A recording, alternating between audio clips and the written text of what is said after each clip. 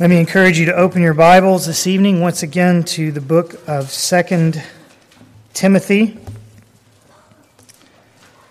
In these months of February and March, we've been walking through this second letter from Paul to his protege in gospel ministry, Timothy. And tonight we come to one of the most memorable passages in the letter, it seems to me, and to what must surely have been for Timothy a most moving passage as well, in chapter 4, verses 6, 7, and 8.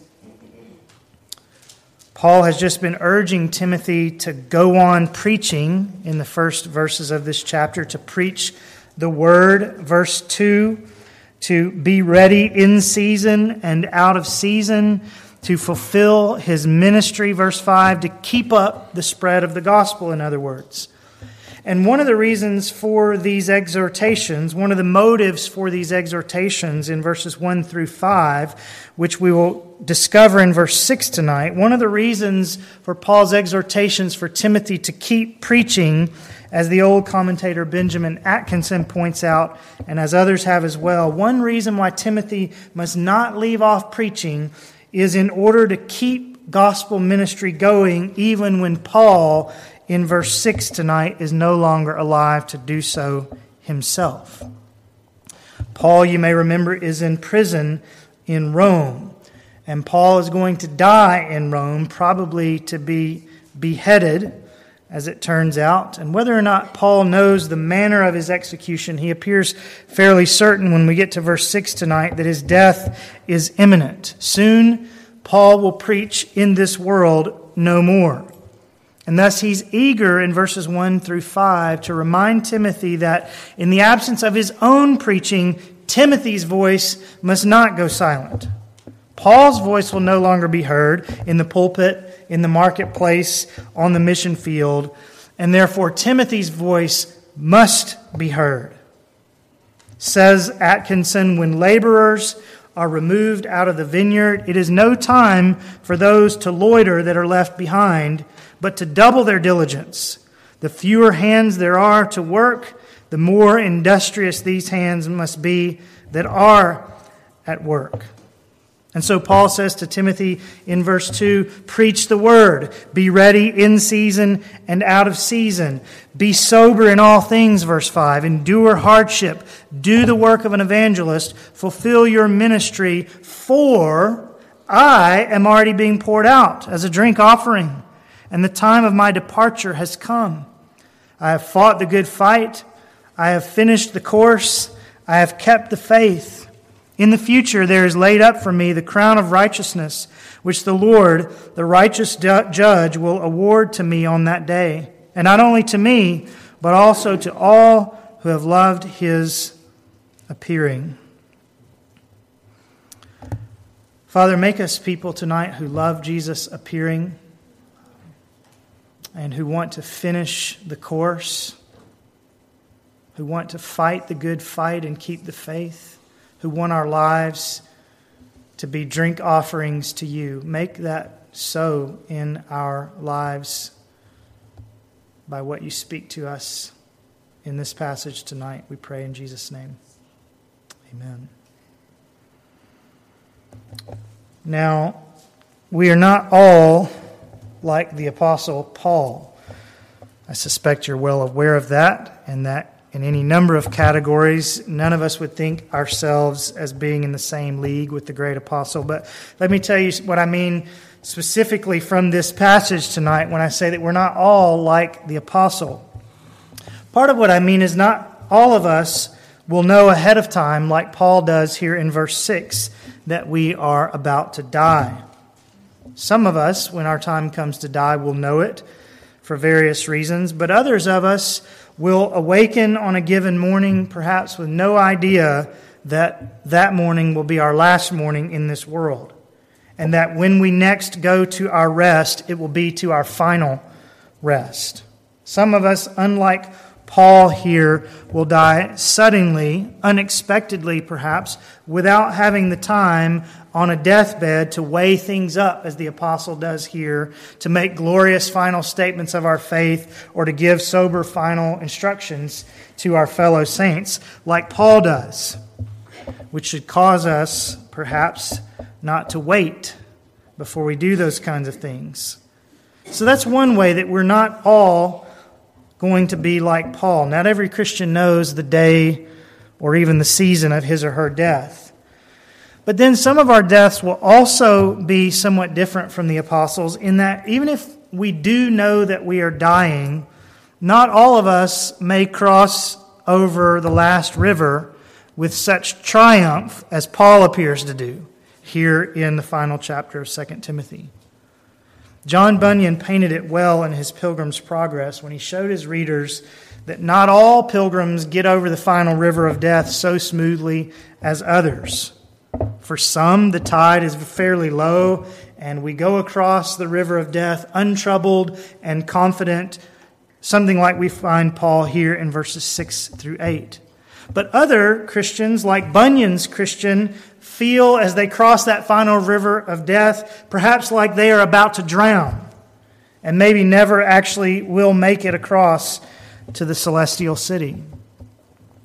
Some of us have doubts, as we said on Sunday, and some of us will have them perhaps even in the moments of death, though that does not mean that we don't believe or belong to the Lord. And then there are other Christians who perhaps, though they have no doubt when standing on the riverbanks of death that they will make it safely across and that they will awaken with Christ, yet perhaps they're not as triumphant as Paul is here when they think about how well they ran the race to that point.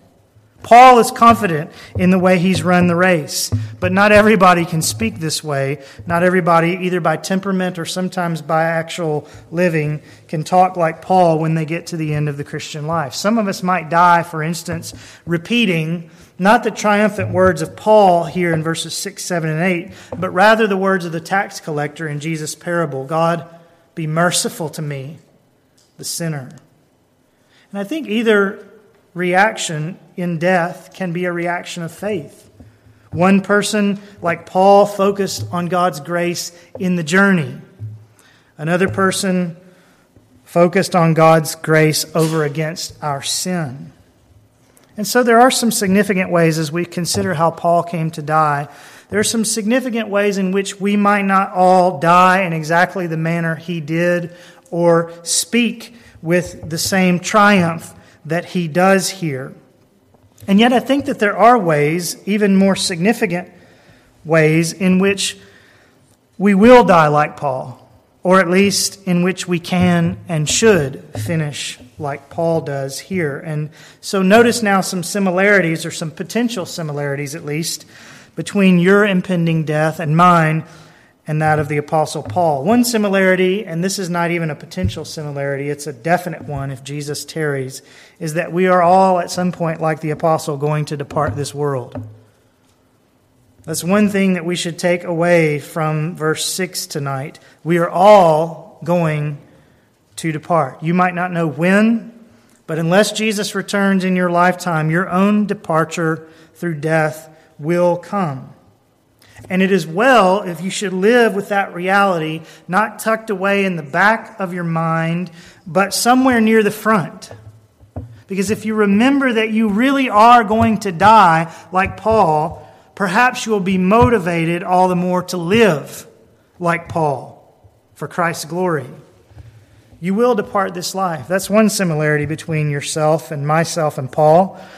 And then another similarity, or something that could be a similarity, really something that should be a similarity, is that hopefully, just as in this passage, hopefully when our voices finally lie still, like Paul's is about to do, hopefully others will be compelled, like Timothy here, to go on ministering the gospel so as not to leave a gap where we once were. In other words, I hope it's the case in your home, in your workplace, in your extended family, in your sphere of influence, that like Paul, you so proclaim the news of Jesus that when you are gone, Other Christians like Timothy here will be compelled to take up that same mantle lest there be a gap for the gospel where you once were. And then thirdly, a third similarity, and this one again is a potential one, something that ought to be similar between us and Paul. The third similarity, hopefully, is that whether or not we can speak like Paul in verses 6 through 8, whether or not we are as personally triumphant in verses 6 through 8 as Paul is about our faith fighting and our race running, whether we feel like Paul in the face of death, I hope it will be true, whether we can say it confidently or not, that all of us actually will, in the end, have fought the good fight and finished the course and kept the faith and obtained the crown. Not all Christians, we said, will die with equal senses of their triumph in the Lord. But many as a Christian, I am sure, who died more aware of their sins than they were of their saintliness, and yet who did finish well.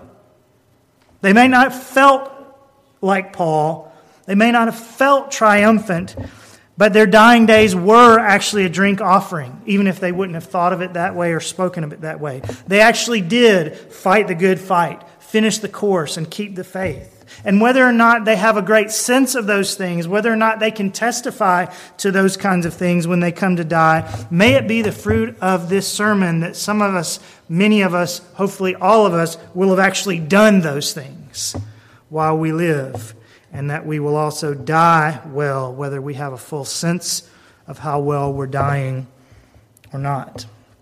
And to that end, that we live well and that we die well, I want us to have a closer look at this passage now in three parts.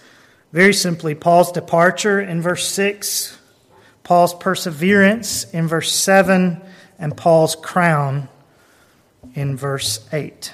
So first of all, Paul's departure in verse 6. For I am already being poured out as a drink offering, and the time of my departure has come. Now, we've already spoken about the circumstances of Paul's departure. He is soon to be executed in Rome. And of course, though we've not said it tonight, the reason for that execution is not that Paul is a criminal, not that he's broken any just law, but that the world hates Jesus. And Paul is a preacher of Jesus, plain and simple. That's why he's in trouble. And because Paul is a preacher of Christ and simply just a follower of Christ, he has suffered for the sake of the gospel, and he is suffering right now for the sake of the gospel as he writes these words to Timothy, and he will, in his death, suffer for the sake of the gospel. May we have the courage to do the same. And whether we die for the gospel or not, as we said already, we are going to die. Each one of us, if Jesus tarries. And tonight I want you to notice a couple of things about Paul's death and about his description of that death that I hope you will take up and make your own. So we're thinking about Paul's departure, noticing a couple of things about it. And the first is simply to notice the word that Paul uses to describe his death is departure. He doesn't simply call it death, William Hendrickson points out. And he doesn't refer to it as his end, but rather Paul speaks of his impending death as a departure. And departure is an interesting word, isn't it? A departure doesn't signify an end, but simply a transition from one place to another. A departure, yes, does end someone's sojourn in a particular place, but it doesn't end that person's sojourn, period.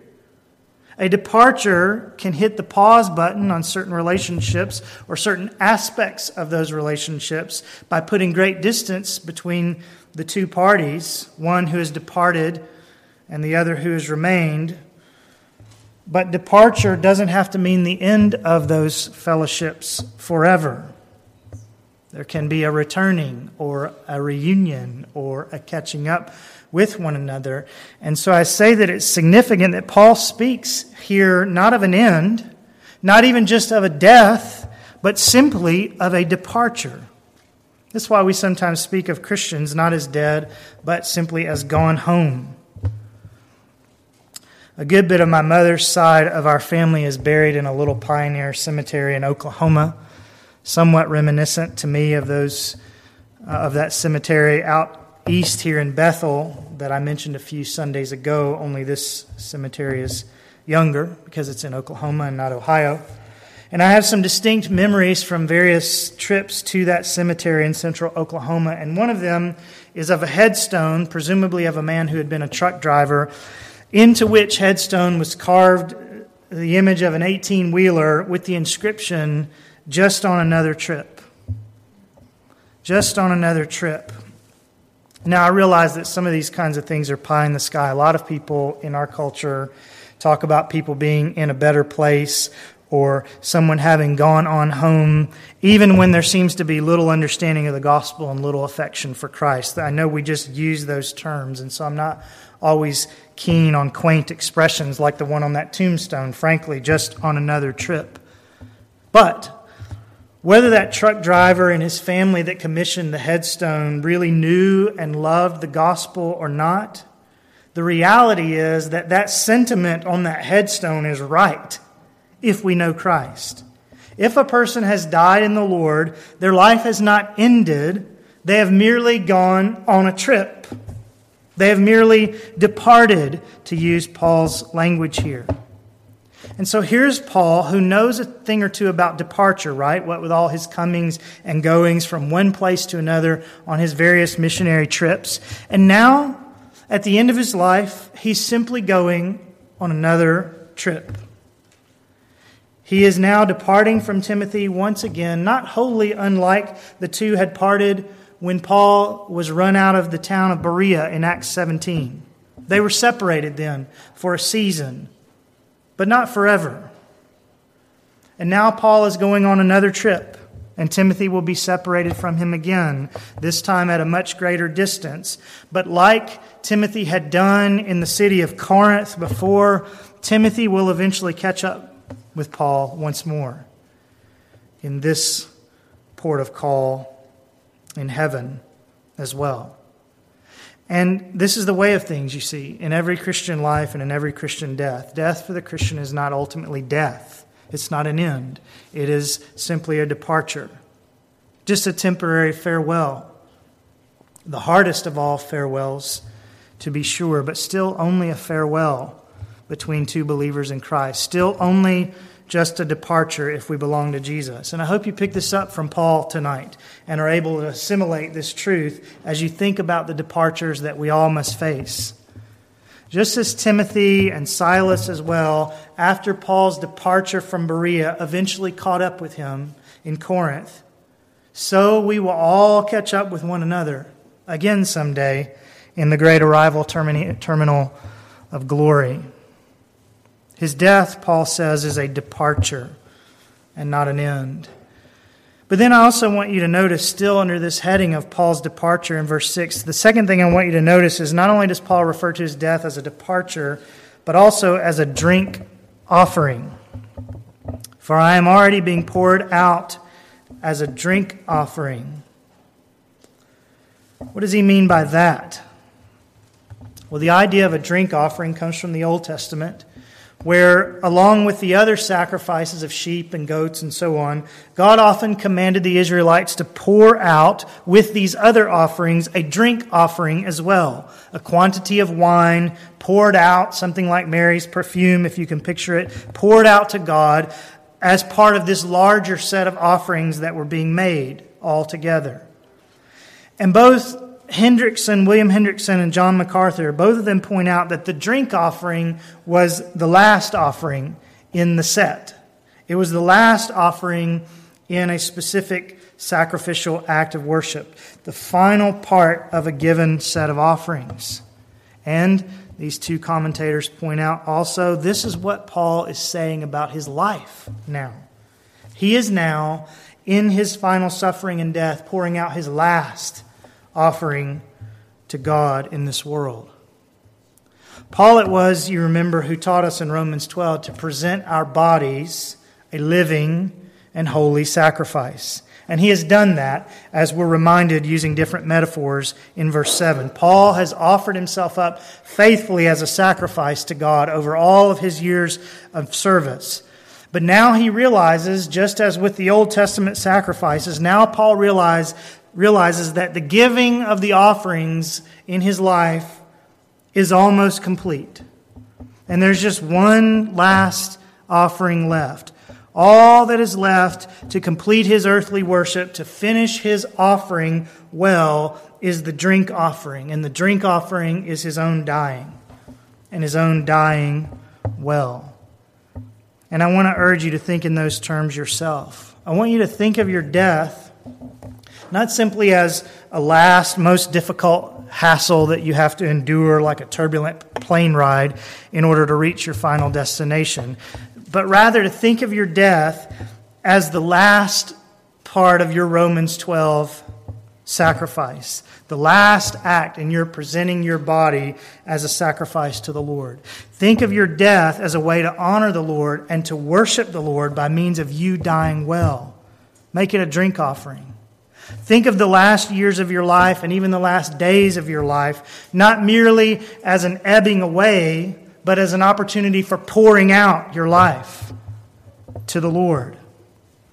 And I urge you, I plead with you, not to spend your last years and days like so many Americans just playing, completing frivolous bucket lists, rather than pouring yourself out all the way to the end as a living and eventually as a dying sacrifice to the Lord.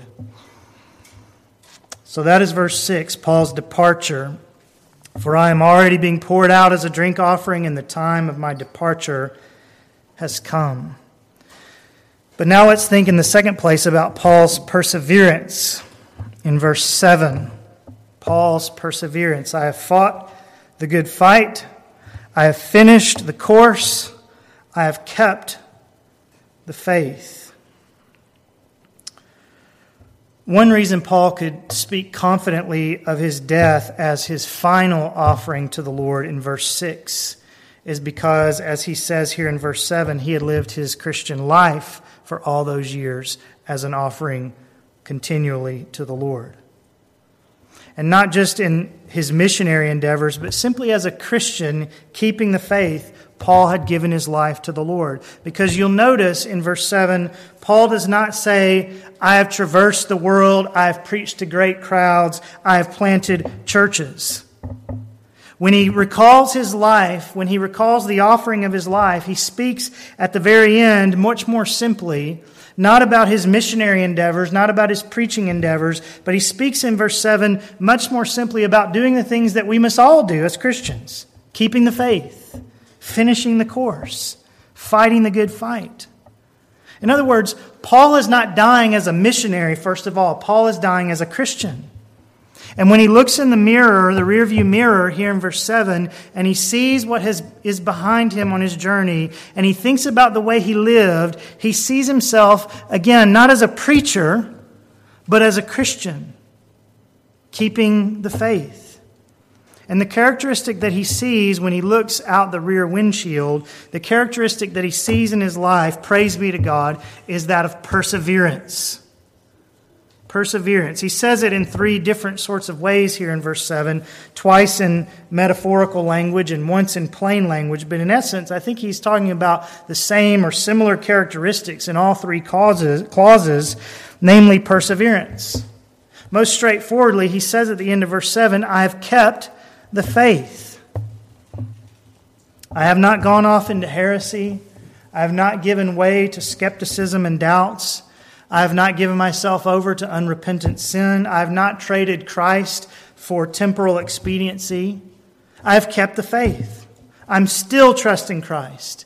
I'm still believing the Word of God. I'm still trying to walk holy. I'm still repenting when I don't. I'm still banking on the blood of Jesus Christ alone for the forgiveness of my sins. I'm still sowing the seeds of the gospel. I'm still praying. I'm still contributing to Christ's church all the way to the end. All of this is what it means to keep the faith. Just to keep actually, really being a Christian.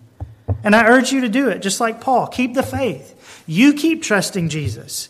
You keep taking God at His word. You keep trying to walk holy. You keep repenting when you fall. You keep trusting and hoping only in the blood of Jesus for the forgiveness of your sins. You keep ministering the gospel. You keep praying. You keep contributing to Christ's church all the way to the end. Paul was no longer serving as a missionary now in this point of his life, or at least not in the way that he'd done before. He's no longer out traveling and preaching. And you will get to a place in your life, perhaps, where you are not able to serve the Lord in the last days of your life in just the same way that you may be serving Him now, but you can still hope in Him. And you can still seek Him, and you can still trust Him all the way until you see Him. And then you'll do these things all the more. I've kept the faith, Paul says, and we must keep the faith as well, all the way to the end. Let us run with endurance the race that is set before us, says the author of Hebrews, fixing our eyes on Jesus.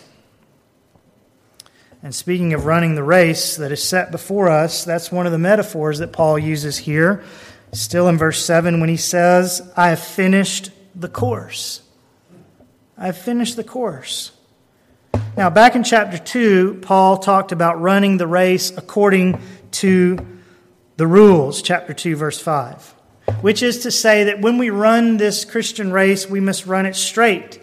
We must not veer off the course. We must not try and cut corners and so on. We must run according to God's laws for our lives. But now we're told also in the example of Paul that we must run to the end. We must not only compete according to the rules, but we must finish the course. We must not allow anything, whether doubts or sin habits or laziness or just good old-fashioned American addiction to leisure. We must not allow any of these things to cause us to sit down in the middle of the race course and just stop running this race called Christianity. You don't get a prize for starting the race. You get the prize, you get the crown in verse 8 when the race is complete, when you have finished the course. And so you must keep going, my friends. You must not be deterred by anything that threatens to take you off the track. You must not stop running in the middle. If you find yourself off the track, you must get back on it and you must finish the course.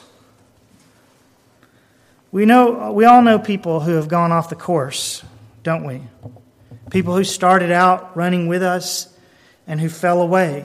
They stopped running or they got off track and started running a different direction. And we know people like that who haven't come back yet. And we know people like that who died and never came back. And there are theological ways that we're not going to go into tonight by which we come to understand how that reality can fit with the biblical truth that those who are truly born of God will, in fact, endure to the end. But the big thing in terms of application for us tonight is that if we say we belong to Jesus, if we say we've been born of the Spirit, let's keep running. Let's not get sidetracked and find ourselves one day completely out of the race. Let's seek God's help daily so as to be able to say someday with Paul, I have finished the course. And let's seek God daily so that we'll be able to say with Paul as well, also here in verse 7, I have fought the good fight. I have fought the good fight. Now remember, these metaphors about finishing the course and fighting the good fight are describing in bigger terms this simple characteristic of perseverance, keeping the faith. And so what this metaphor about fighting the good fight tells us is that keeping the faith is sometimes a fight. That's not just a metaphor, actually. It's a real fight spiritually. If you're going to keep the faith, if you're going to finish the course, you are going to find yourself in need sometimes of fighting off your own sin, fighting off your own inner crookedness, fighting off your own inner bent to run crooked or to give in to various lusts and go off to the side of the track or to choose sin over God. It's not to say that you'll ever fend these things off perfectly in this life, but a sign that you really belong to Christ is that you're engaged in the fight, that you don't want to keep doing these things that necessitated the Son of God being crucified for you. You know that they're all covered by His blood, past, present, and future sins, all of them covered by His blood if you're in Christ. But the price at which they had to be covered, and the love of God in paying that price, and the beauty of Christ's own holiness, and the beauty of the law of God to which our eyes as a Christian have been opened, all of these things come together in our lives when we're truly born again, when we truly belong to Christ, to make us want to fight off these sins rather than continue in them. So that a Christian is someone who is engaged in a fight, not against other people, with whom now in Christ we find more reason than ever before to be at peace. But a Christian is engaged in a fight with his own soul, within his own soul, and against his own sinfulness. And as Christians, we're also at war against the rulers, Ephesians 6:12, against the powers, against the world forces of this darkness, against the spiritual forces of wickedness in the heavenly places. In other words, we are in a fight against the devil and his angels, against their schemes or their wiles, as the King James puts it, against the devil's flaming arrows. These things come to us in the form of temptations to sin, as with Jesus in the wilderness. They come to us, these flaming arrows, in the form of demonic oppression, perhaps, as with Mary Magdalene and others.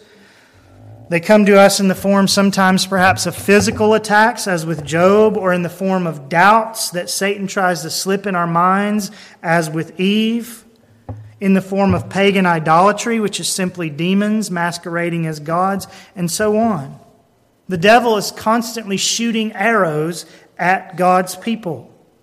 And we fight against these things by means of prayer, by means sometimes of fasting, by means of proclamation of truth, which sets men free indeed from doubts and idols and lies and so on. We fight against these things by means of the full armor of God in Ephesians 6, which is another passage that reminds us that we're in a fight. And we want to come to the end of our lives not necessarily saying that we were great warriors, or that we won every battle, or that we never got knocked down. Indeed, I doubt we will come to the end of our lives, any of us, without having to confess sometimes that we set our weapons down and watched, or that we just gave in for a season. But though we will not come to the end of life saying that we fought a flawless fight, saying that we were great champions, we do want to come to the end of our lives able to say that we fought the good fight, that we actually took up the sword of the Spirit and the shield of faith and got into the fray and struck some blows on the side of truth.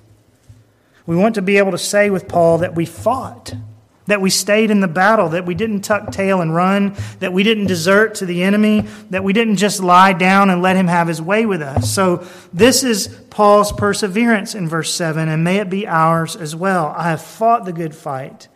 I have finished the course. I have kept the faith. And then in the last place tonight, let's notice not only Paul's departure and Paul's perseverance, but also Paul's crown. In verse 8, Paul's crown. In the future, there is laid up for me the crown of righteousness, which the Lord, the righteous judge, will award to me on that day, and not only to me, but also to all who have loved his appearing. Paul's crown, and I want you to notice three things about his crown, and then we're finished. First, notice that it is a crown of reward. It's a crown of reward. I believe the context where Paul uses this athletic metaphor in verse 7 of running a race demonstrates that the crown at the end of the race is a crown of reward. Paul is running for an award, verse 8, for a prize, chapter 2, verse 5, for the sort of crown that would be awarded to the victors in the ancient games at the end of a race. Paul is not talking about a participation t-shirt that you get for simply entering the race. He's talking about something that will be rewarded at the end of the race. In the future, he says here in this verse. And it will be awarded like the prize that he talks about back in chapter 2, verse 5, because he ran well. Because he ran according to the rules, according to chapter 2, verse 5. And here, verse 7, because he ran all the way to the end. So Paul is speaking about a reward here. The crown is a reward that one gets when one runs the race well. Now, it's true, of course, that at the root level, any of us deserve any sort of reward from God. Ultimately, every blessing that we enjoy, both now and in glory, is a gift of God's grace, not a prize that we have earned. And the crown of righteousness here in verse 8 fits snugly into that category.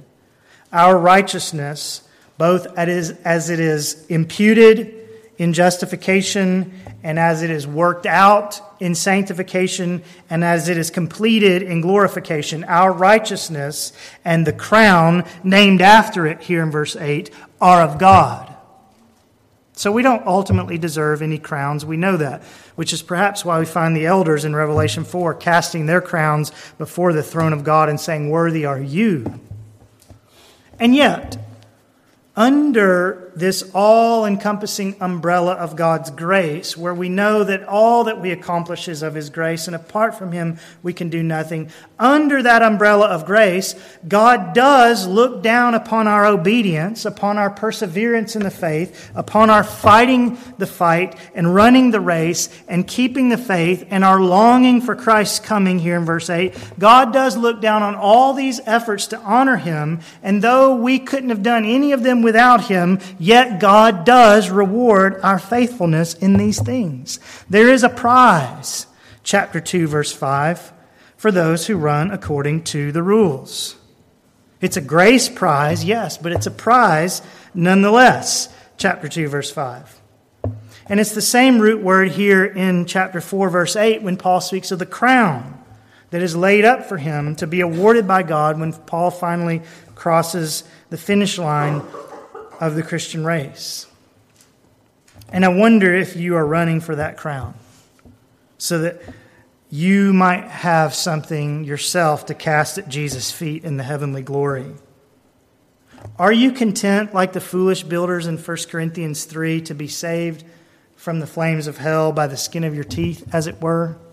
Or are you running, 1 Corinthians 9, in such a way that you may win? This is a crown of reward, first of all. But then notice also that it is not an exclusive crown.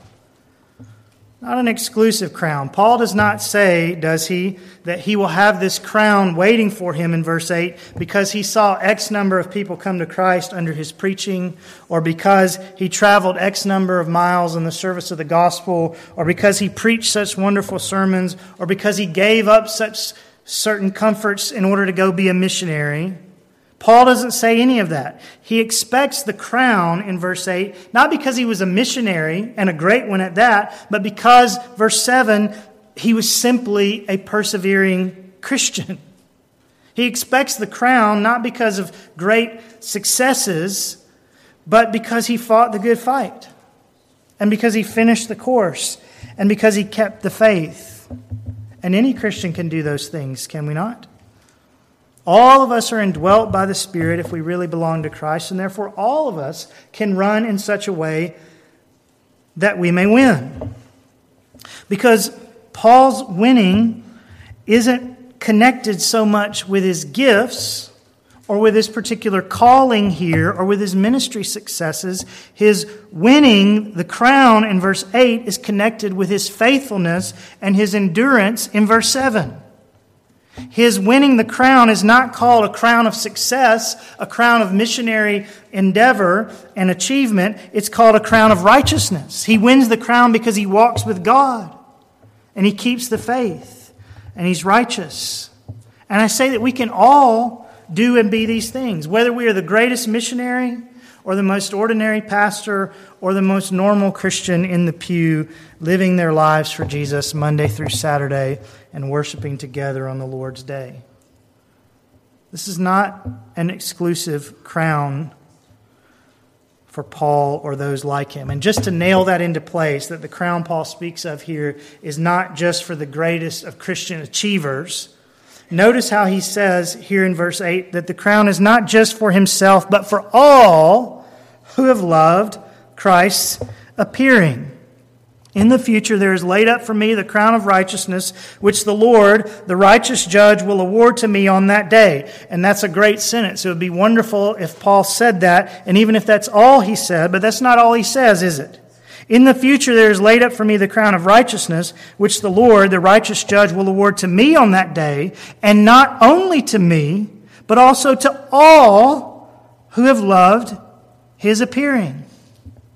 And what that means, very simply, is that if you are the kind of person who has loved Christ's appearing, if you are the kind of person, in other words, who is eager for Jesus to come again, who just longs to see your Savior, then there's a crown of reward for you too. And so it's not an exclusive crown. We may all have something beautiful to cast at Jesus' feet someday if we have loved his appearing, which will motivate us to fight the good fight and finish the course and keep the faith and walk in righteousness. These verses can be your verses. I have fought the good fight. I have finished the course. I have kept the faith. In the future there is laid up for me the crown of righteousness, which the Lord, the righteous judge, will award to me on that day. And not only to me, but also to all who have loved his appearing.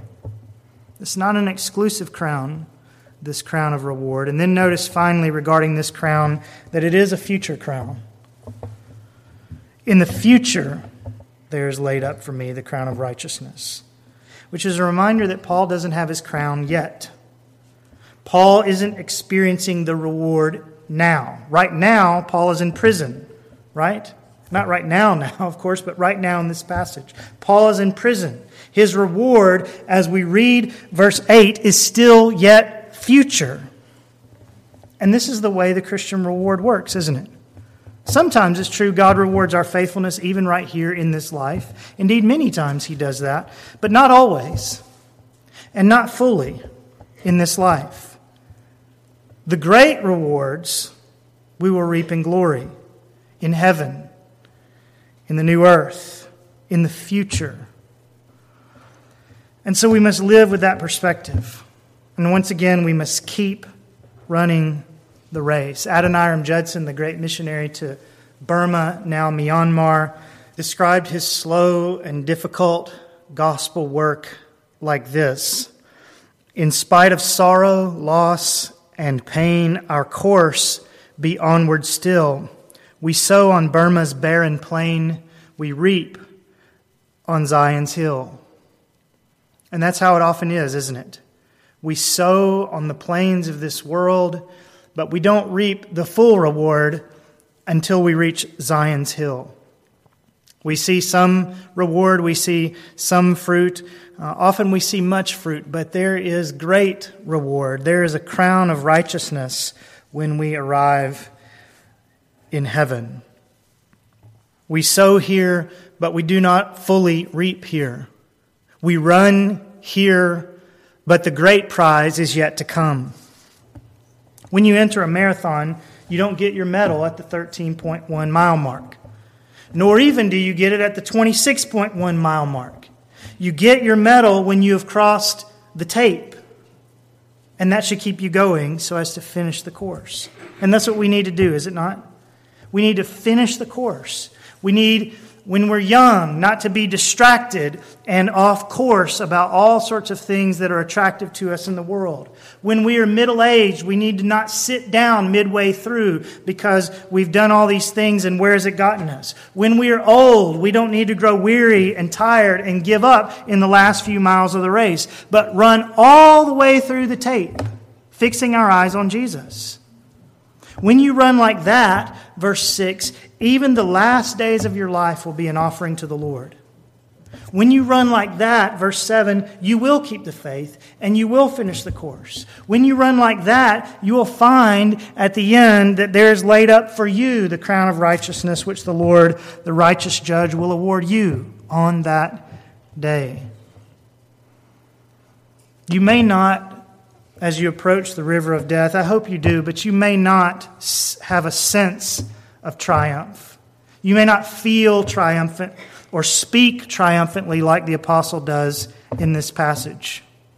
You may, when you come to the river of death, feel more like a plodder who is just happy that he made it to the end of the race than you do like someone who's about to be awarded the gold medal. But if you finish the course, you are a victor indeed. So finish it. Pour out your life as a drink offering all the way to the end. Fight the good fight. Finish the course. Just keep going with Jesus. Keep the faith. Keep trusting Jesus. Keep taking God at His word. Keep trying to walk holy. Keep repenting when you fall. Keep banking on the blood of Jesus Christ as the only hope for your forgiveness. Keep ministering the gospel to others. Keep praying. Keep contributing to Christ's church all the way to the end. In the words of the author of Hebrews, let us run with endurance the race that is set before us, fixing our eyes on Jesus. Father, help us to do this. We all know the proneness of our own hearts to want to just sit down sometimes. We all know people who have sat down and haven't gotten back up. We've known people who've gone off the course and over the edge of a cliff, never to be seen again. So warn us, but more than that, woo us toward the crown of righteousness and toward the appearing of our Lord Jesus, whom we will see when we cross the tape. And we ask in His name. Amen.